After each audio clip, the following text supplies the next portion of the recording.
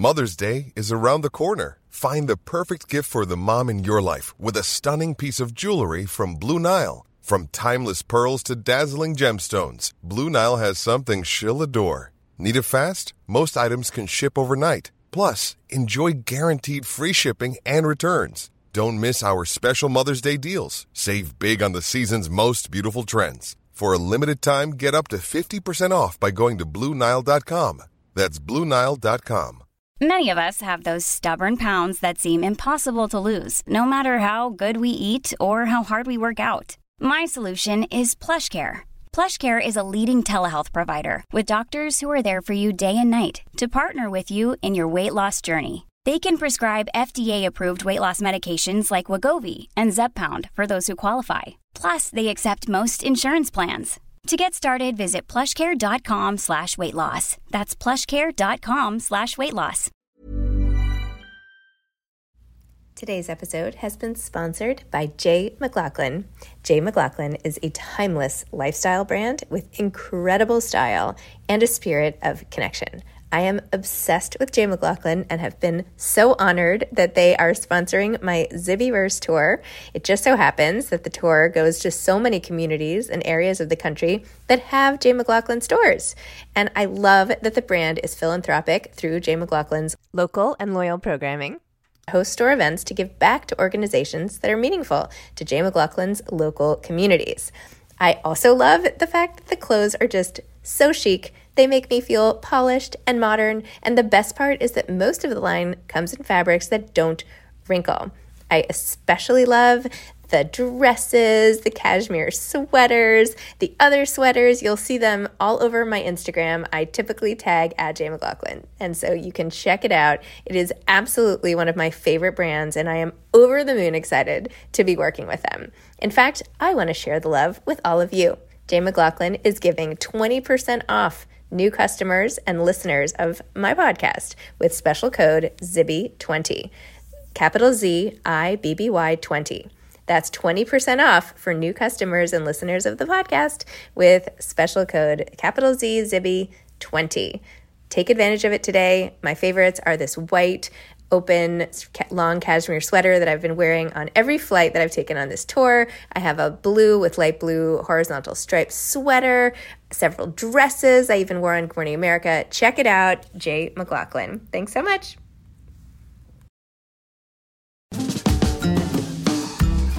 Hi, I'm Zibby Owens, the creator and host of the award-winning podcast that you're listening to right now. Thank you so much, called Moms Don't Have Time to Read Books. It is a daily podcast, 365 days a year, and each day we talk to an author about all of the things related to their career, their book, their life, and more in 30 minutes or less, because who has time?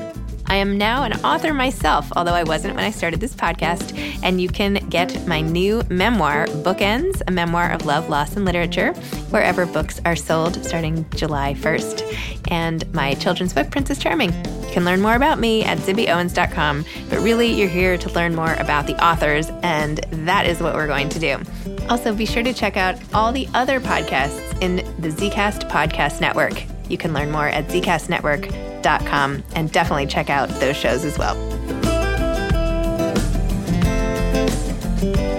Felix Gillette and John Koblin are co-authors of It's Not TV, The Spectacular Rise, Revolution, and Future of HBO. Felix is the enterprise editor for Bloomberg News Media, Entertainment, and Telecom team, as well as a features writer for Bloomberg Businessweek. He has covered the business of media and technology for over a dozen years and has worked as a staff writer at the Washington City Paper, the Columbia Journalism Review, the Village Voice, and the New York Observer. John Koblin is a media reporter for the New York Times covering the television industry. He reports on the companies and personalities behind the scripted TV boom, as well as the networks that broadcast the news. Prior to joining the Times, he covered media at the New York Observer, Women's Wear Daily, and Deadspin. Welcome, Felix and John. Thank you so much for coming on Moms Don't Have Time to Read Books to discuss It's Not TV, the spectacular rise, revolution, and future of HBO. Thank you, Zibby. Thanks, Zibby. Congratulations on your book. I was just saying, I love business books and profiles like this. And I feel like one of my favorite books was Disney War, which you mentioned in this book. And I read that years ago on my first honeymoon and was just like, okay, That should have been, but okay, anyway, I won't go there. But anyway, this is a great expose and really the success of what it means to have your brand change over time, how you have to pivot and all the things and deal with different industry forces. And it's also just a wonderful retrospective of some of the best shows of all time, which also was fun. I feel like I got entertained just remembering so many and just marveling at the fact that one network had actually produced all of these. You don't necessarily think about the arc of it all. So it was great. So why did you two decide to do this book? Why this deep dive, and what were you looking for? And was this what you wanted? This is a lot of questions. So yeah, well, I think part of it was that, we kind of watched in the late 90s and 2000s, this incredible revolution that happened out of HBO and these shows that you mentioned, The Sopranos and Sex and the City and 6 Feet Under, and that this one network had such a huge impact in comedy and documentaries and drama. And we were kind of both as people who've written about the media a lot and about entertainment, we're just kind of really curious, how did it happen? Because, a lot of these revolutionary businesses, if you want to write a book about what happened in online retail, you can point to Amazon, you can point to Jeff Bezos. Or if you want to know about home computing, you can point to Apple and Steve Jobs or whatever. In HBO, there wasn't really one single figure that, you could say, oh, that person was really responsible for it. It was this huge collective effort, and it took place over decades. It was really, HBO is coming up on its 50th anniversary. And so part of it, I think, the part of the appeal was let's go back. Let's figure out who the important characters were. Let's figure out what the major decisions that they made that they got right. Let's look into the decisions they got wrong. And we thought that would be an incredible narrative in and of itself. And that also there would be all these great lessons for other people who are in creative fields, that they would be entertained. It would be fun to go back and remember these shows, figure out where they came from, and also, would walk away with feeling oh, I get it. I get the HBO playbook.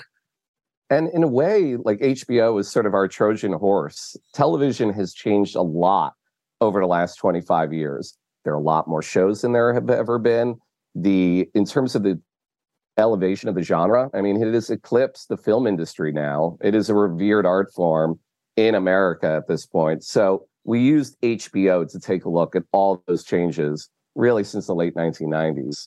And I think finally the other, intriguing aspect to us about HBO is that, the era that HBO has ruled over and had so much impact on, which is the cable and satellite era of home entertainment. When we were starting to work on this project and first conceiving it, everyone was kind of aware, well, this era is ending. And there's this new era with streaming entertainments that everything is shifting towards that. And so that was the other appeal, is what's going to happen to HBO? Is HBO going to be able to make the transition to the streaming world? They had this new upstart Netflix that was really, taking the lead in the new field. And that's also one of these great business dynamics that you see time and time again, like the innovator's dilemma, where the incumbent, that has ruled over one era of technology, the technology changes and they get kind of caught up in their own success and struggle to make that transition.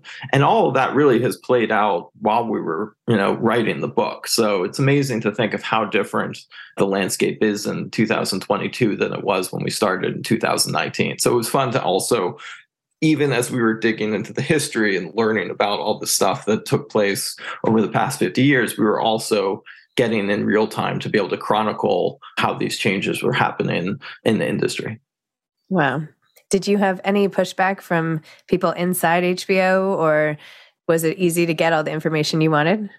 I think that, it was such a collective effort over the year, and there's so many people that made valuable contributions to HBO that, there wasn't any one person that, could say yes or no, I'm going to talk to you, and it would make it, a huge difference. And for the most part, everyone was really cooperative and helpful and wanted to, tell their role in this broader story. So yeah, we had great participation from, executives inside HBO that, over the years, the show creators, we got to, interview some of our, the creators of some of our favorite shows, which is really exciting to get to talk to David Chase, the creator of The Sopranos, and, talk to David Simon, the creator of The Wire. And so, yeah, it was incredibly fun, that aspect of the reporting also. It eased the burden that there wasn't like one make it or break it like interview. That did help. It was so interesting to hear about the inspiration for so many of these shows, including David Chase's inspiration for Sopranos, and even what it was like working with, Tony Soprano, how it was Tommy Soprano originally, which I didn't know. And, even with James Gandolfini, what that was like with him on set and how he didn't show up a few times. And my husband's actually a producer, so I know what all the days mean, like how everything is all set up. And the fact that like somebody just would not show up seems like, oh my gosh, I can't believe he would do that for days on end. Oh my gosh. And yet it rebounded. And I loved how you talked about everyone watching it when it aired, that last episode of it. And I think it was David Chase and his baby carriage and like having to leave the room and wondering like what everybody thought about it. And it was one of the other writers. It was actually Terry Winter, who was a writer Winter. For the show, right? And he was visiting in-laws in New York.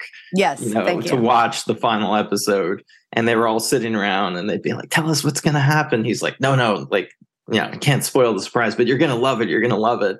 And then when it ended and it cut to black and there was silence, they were all like, what's going on? And freaking out. And they're like, tell us what happened. And he's like, I think the baby woke up. I need to go. And people thought their screens weren't working right, or they were, like it went out or something.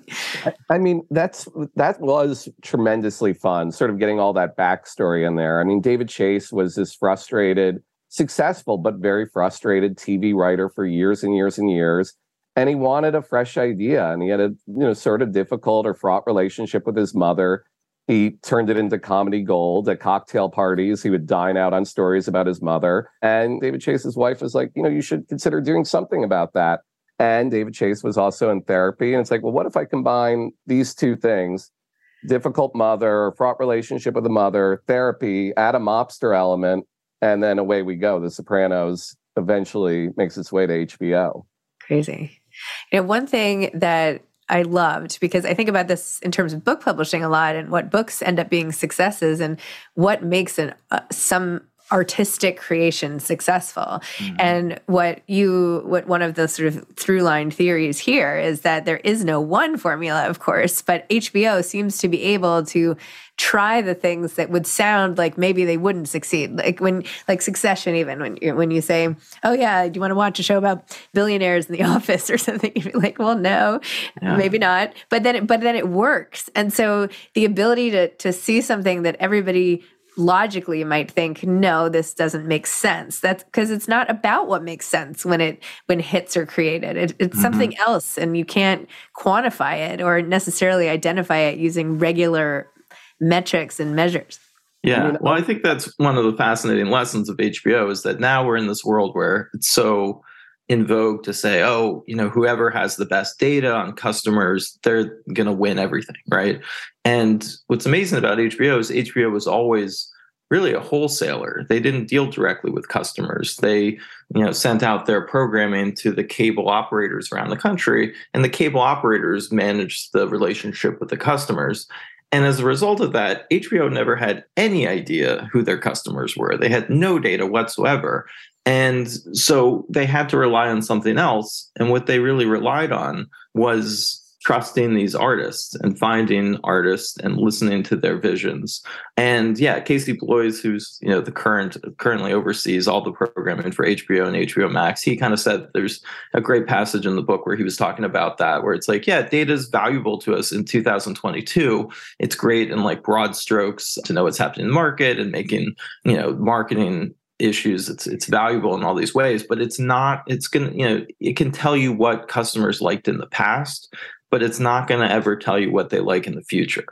And these ideas that have connected with people and these stories that have connected people, like you said, a lot of times they just don't really sound like they would work ahead of time. But you have to be able to take that gamble and that risk and put that trust in the artists that you believe in. And I think that HBO has done that to an incredible degree over the years. And that's really a key part of their success. I mean, Felix and I have been writing about and covering HBO for years. So I remember in the run-up to Succession in 2018, I saw like Billionaires, another just like insidery media story. And I was rolling my eyes, and I think a lot of people were. I think it premiered in June of 2018. And even HBO executives had sort of measured expectations. I remember at that time, there was a person at HBO who was like, Succession utility player. It fits in between a schedule where we have two bigger shows. And yet, the reason why it was such a success, Jesse Armstrong, the creator of Succession, HBO had cultivated that relationship with him for years and years and years. They just believed in him. They're like, if he wants to give this a whirl, let him give it a whirl and let's see what happens. And there you have it. I mean, HBO has one of its most critically praised shows and a show that has won Best Drama at the Emmys now 2 times. It's pretty incredible, but there is a playbook.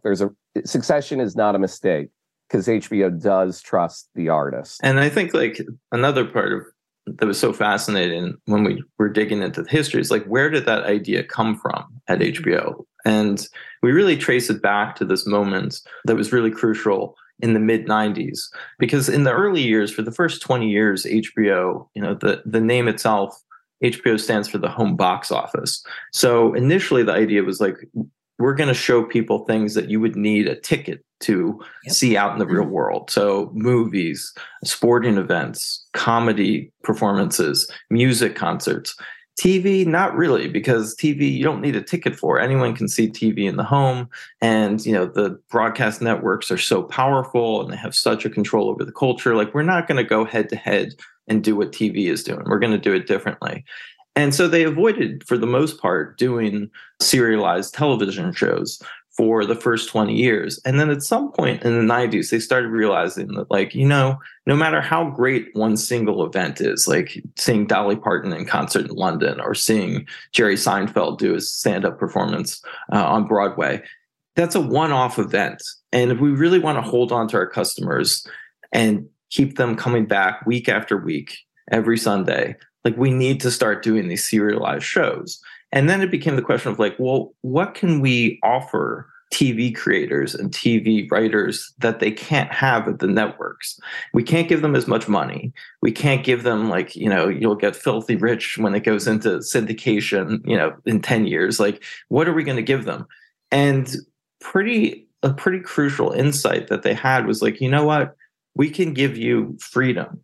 We can give you freedom that you couldn't have on the broadcast networks because we don't have advertising. We don't have commercial sponsors. You're not going to have sponsors looking over your shoulder saying, I don't really want you to touch that controversial subject. I don't want you, can you make the characters a little bit more likable? You're not going to have a standards and a department looking over your shoulder and saying, hey, let's steer away from whatever, AIDS, abortion, like let's keep it in a safe zone. Like, you're not going to have that. We're going to give you total freedom to take the story where you want to take it. And that was so appealing to veteran TV writers and people. And if you look at those first run of shows and who created them, Sex and the City came from Darren Star. Darren Star had already had a lot of success in commercial broadcast television. He created Melrose Place, 90210. But he was incredibly frustrated with dealing with networks. And when he came up with Sex and the City and decided to go and do it with HBO, he was thinking of it as almost like an independent film, like indie film kind of style. He did not expect it to be a huge commercial success, but they allowed him to go to places he couldn't have gone earlier in his career. And it turned into a huge hit. Same with David Chase, the creator of Sopranos. He worked successfully in broadcast television for years and also was very frustrated with the rules. Tom Fontana, who created Oz, he had a successful run with Homicide on NBC. And Alan Ball, who created 6 Feet Under, he also had worked in commercial television.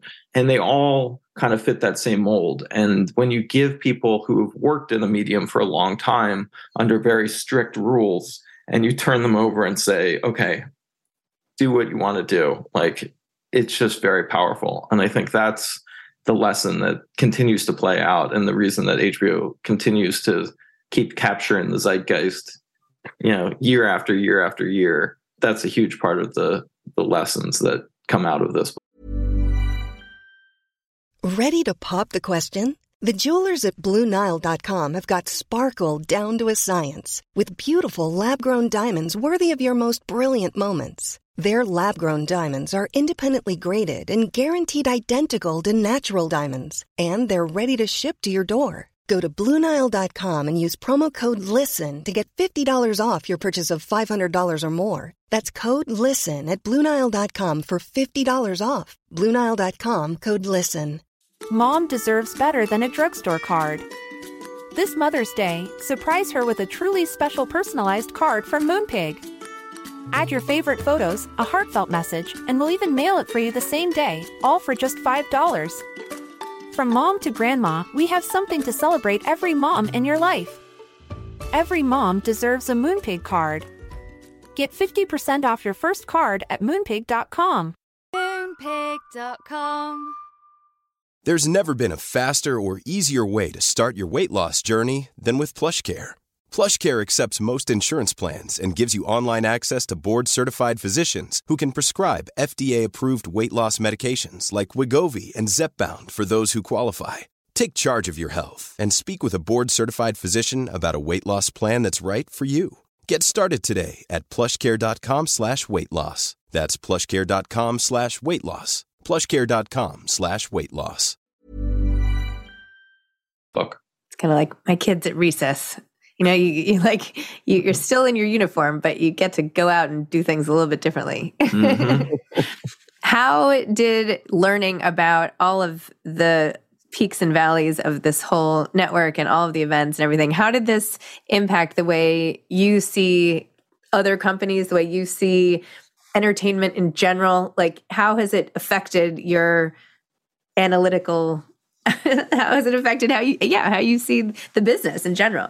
I think part of the way it's impacted it is, I mean, the HBO brand itself is such a fascinating, it's such a strong brand, and thinking about how they've built up the brand over the years and, made a lot of decisions about doing everything to build up HBO as a notion that says prestige, that says edgy, that says top quality. And, we have, another concept that came out of this book that I thought was really fun to learn about was like, we talk about the HBO shrug, and the HBO shrug was kind of like shorthand for this attitude that HBO had as the network matured, where they weren't going to worry so much about how they spent money on their key products, that they were going to be pretty loose and be, err on the side of like, you know what, like, is it going to cost more money to make this show, to make it look really great? Yeah, okay. We'll give it an extra $10 million. We'll figure out how to make it up on the back end. It's going to look great. It's going to look better. And again, it'll contribute to the overall halo of HBO brand.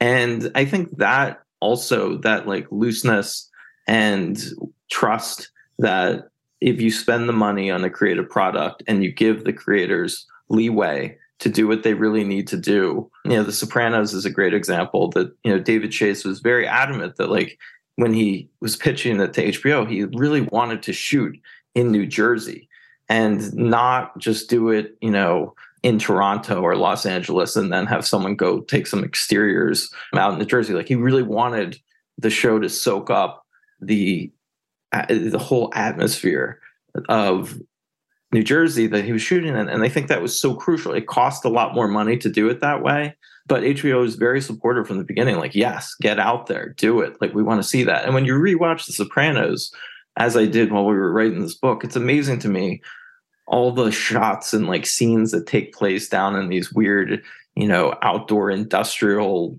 rivers that are like, and you can kind of smell the whole place and feel it.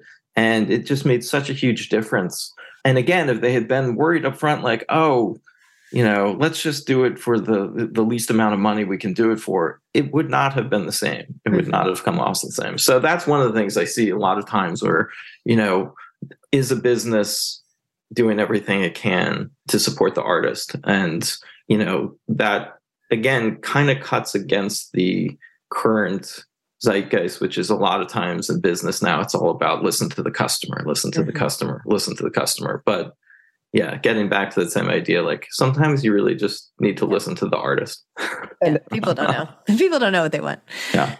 And I think it's instructive, like over those 50 years, HBO has survived like near fatal blows I mean, going back to like the rise of the VCR in the 1980s. Yeah.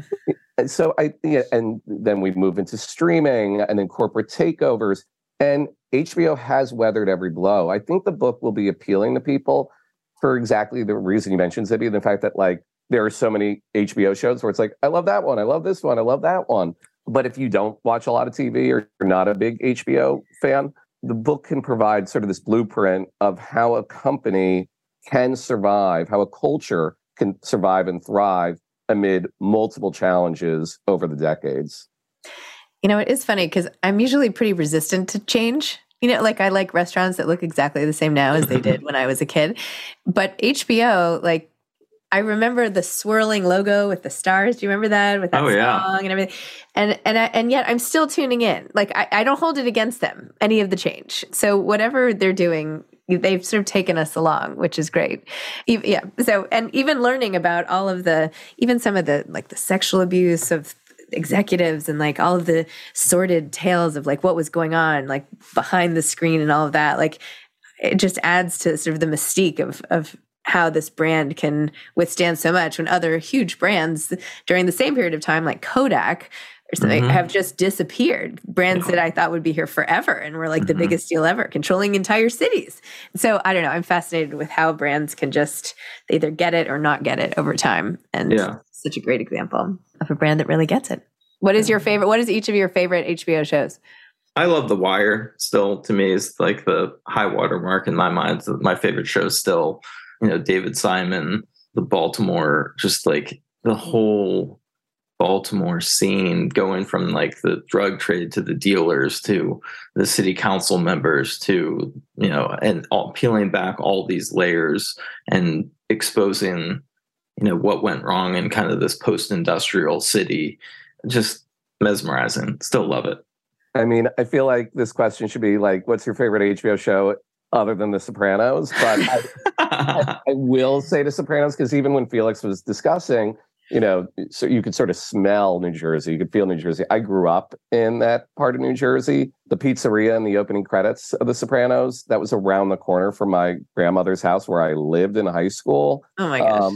So like, I'm deeply invested in that show. But I mean, like you, Zibby, like the sort of swirl and the stars of like, here's the HBO movie that's coming on. I've been watching it since I was a kid. Like Saturday nights were my favorite night of the week because that's when HBO would premiere a movie that had just been in theaters 6 or 8 months earlier. And me and my dad, we'd gather around the TV and watch it. And then within a few years, HBO started doing original series.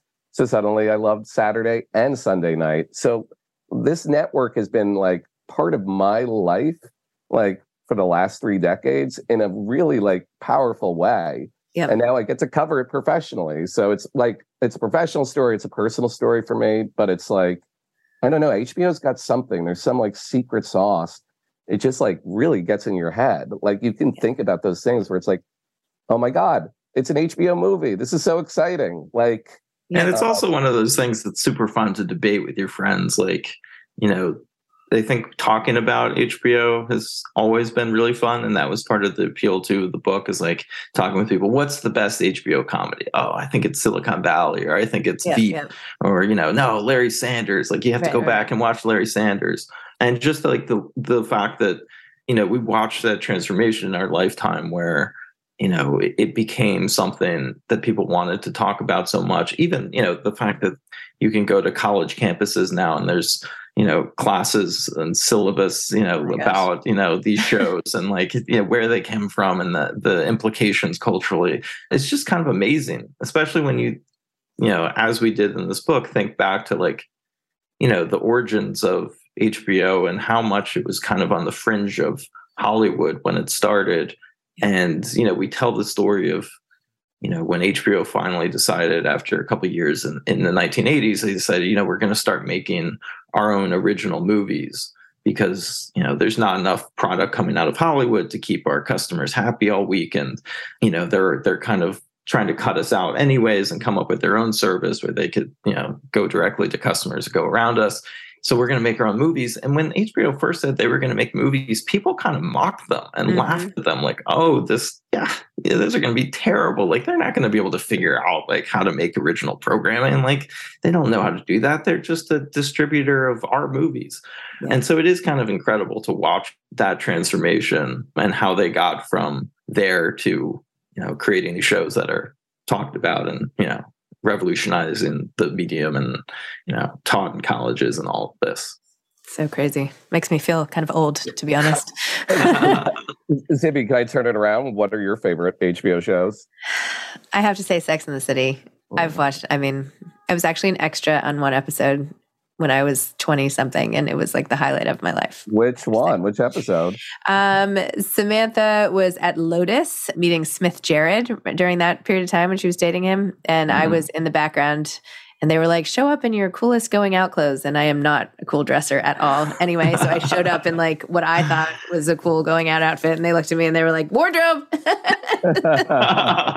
So I had to wear some outfit I felt completely uncomfortable in. And then after this whole day, and I was there forever, when I went to like screen it with all my girlfriends, it was like, wait, if you pause it, you can see there. Like that's my eyebrow in that scene. That's where I was standing. So I was like, I can't go into acting. This is too slow for me.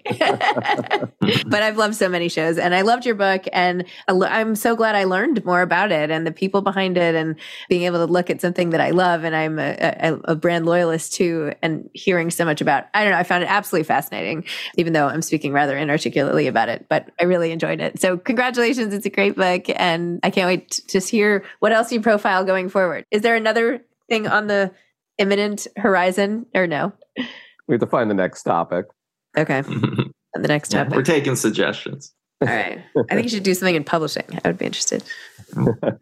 Okay. But anyway, goodbye. Thank you. All right. Thank you so much, Libby. It was amazing. Take care. Okay. Bye-bye. Bye. Thanks for listening to this episode of Moms Don't Have Time to Read Books. Don't forget to follow me on Instagram at Zibby Owens and at Moms Don't Have Time to Read Books. Also sign up for my newsletter at zibbyowens.com and sign up for my virtual book club and meet lots of authors on Zoom every other week. Thanks so much to Steve and Ryan at Texture Sound for the sound editing. And thank you to Morning Moon Productions for providing this fantastic intro and outro music.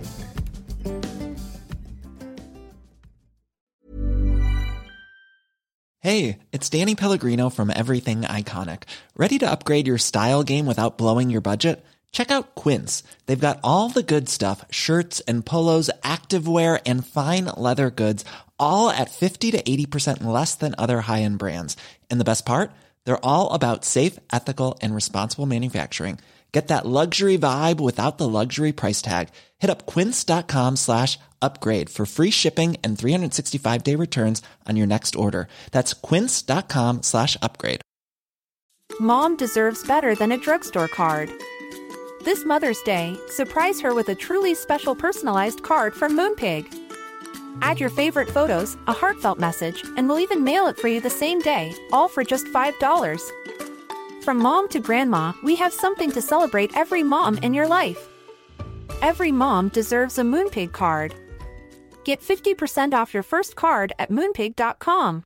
Moonpig.com. Hey, it's Paige DeSorbo from Giggly Squad. High quality fashion without the price tag. Say hello to Quince. I'm snagging high-end essentials like cozy cashmere sweaters, sleek leather jackets, fine jewelry, and so much more. With Quince being 50 to 80% less than similar brands. And they partner with factories that prioritize safe, ethical, and responsible manufacturing. I love that. Luxury quality within reach. Go to quince.com/style to get free shipping and 365-day returns on your next order. Quince.com/style.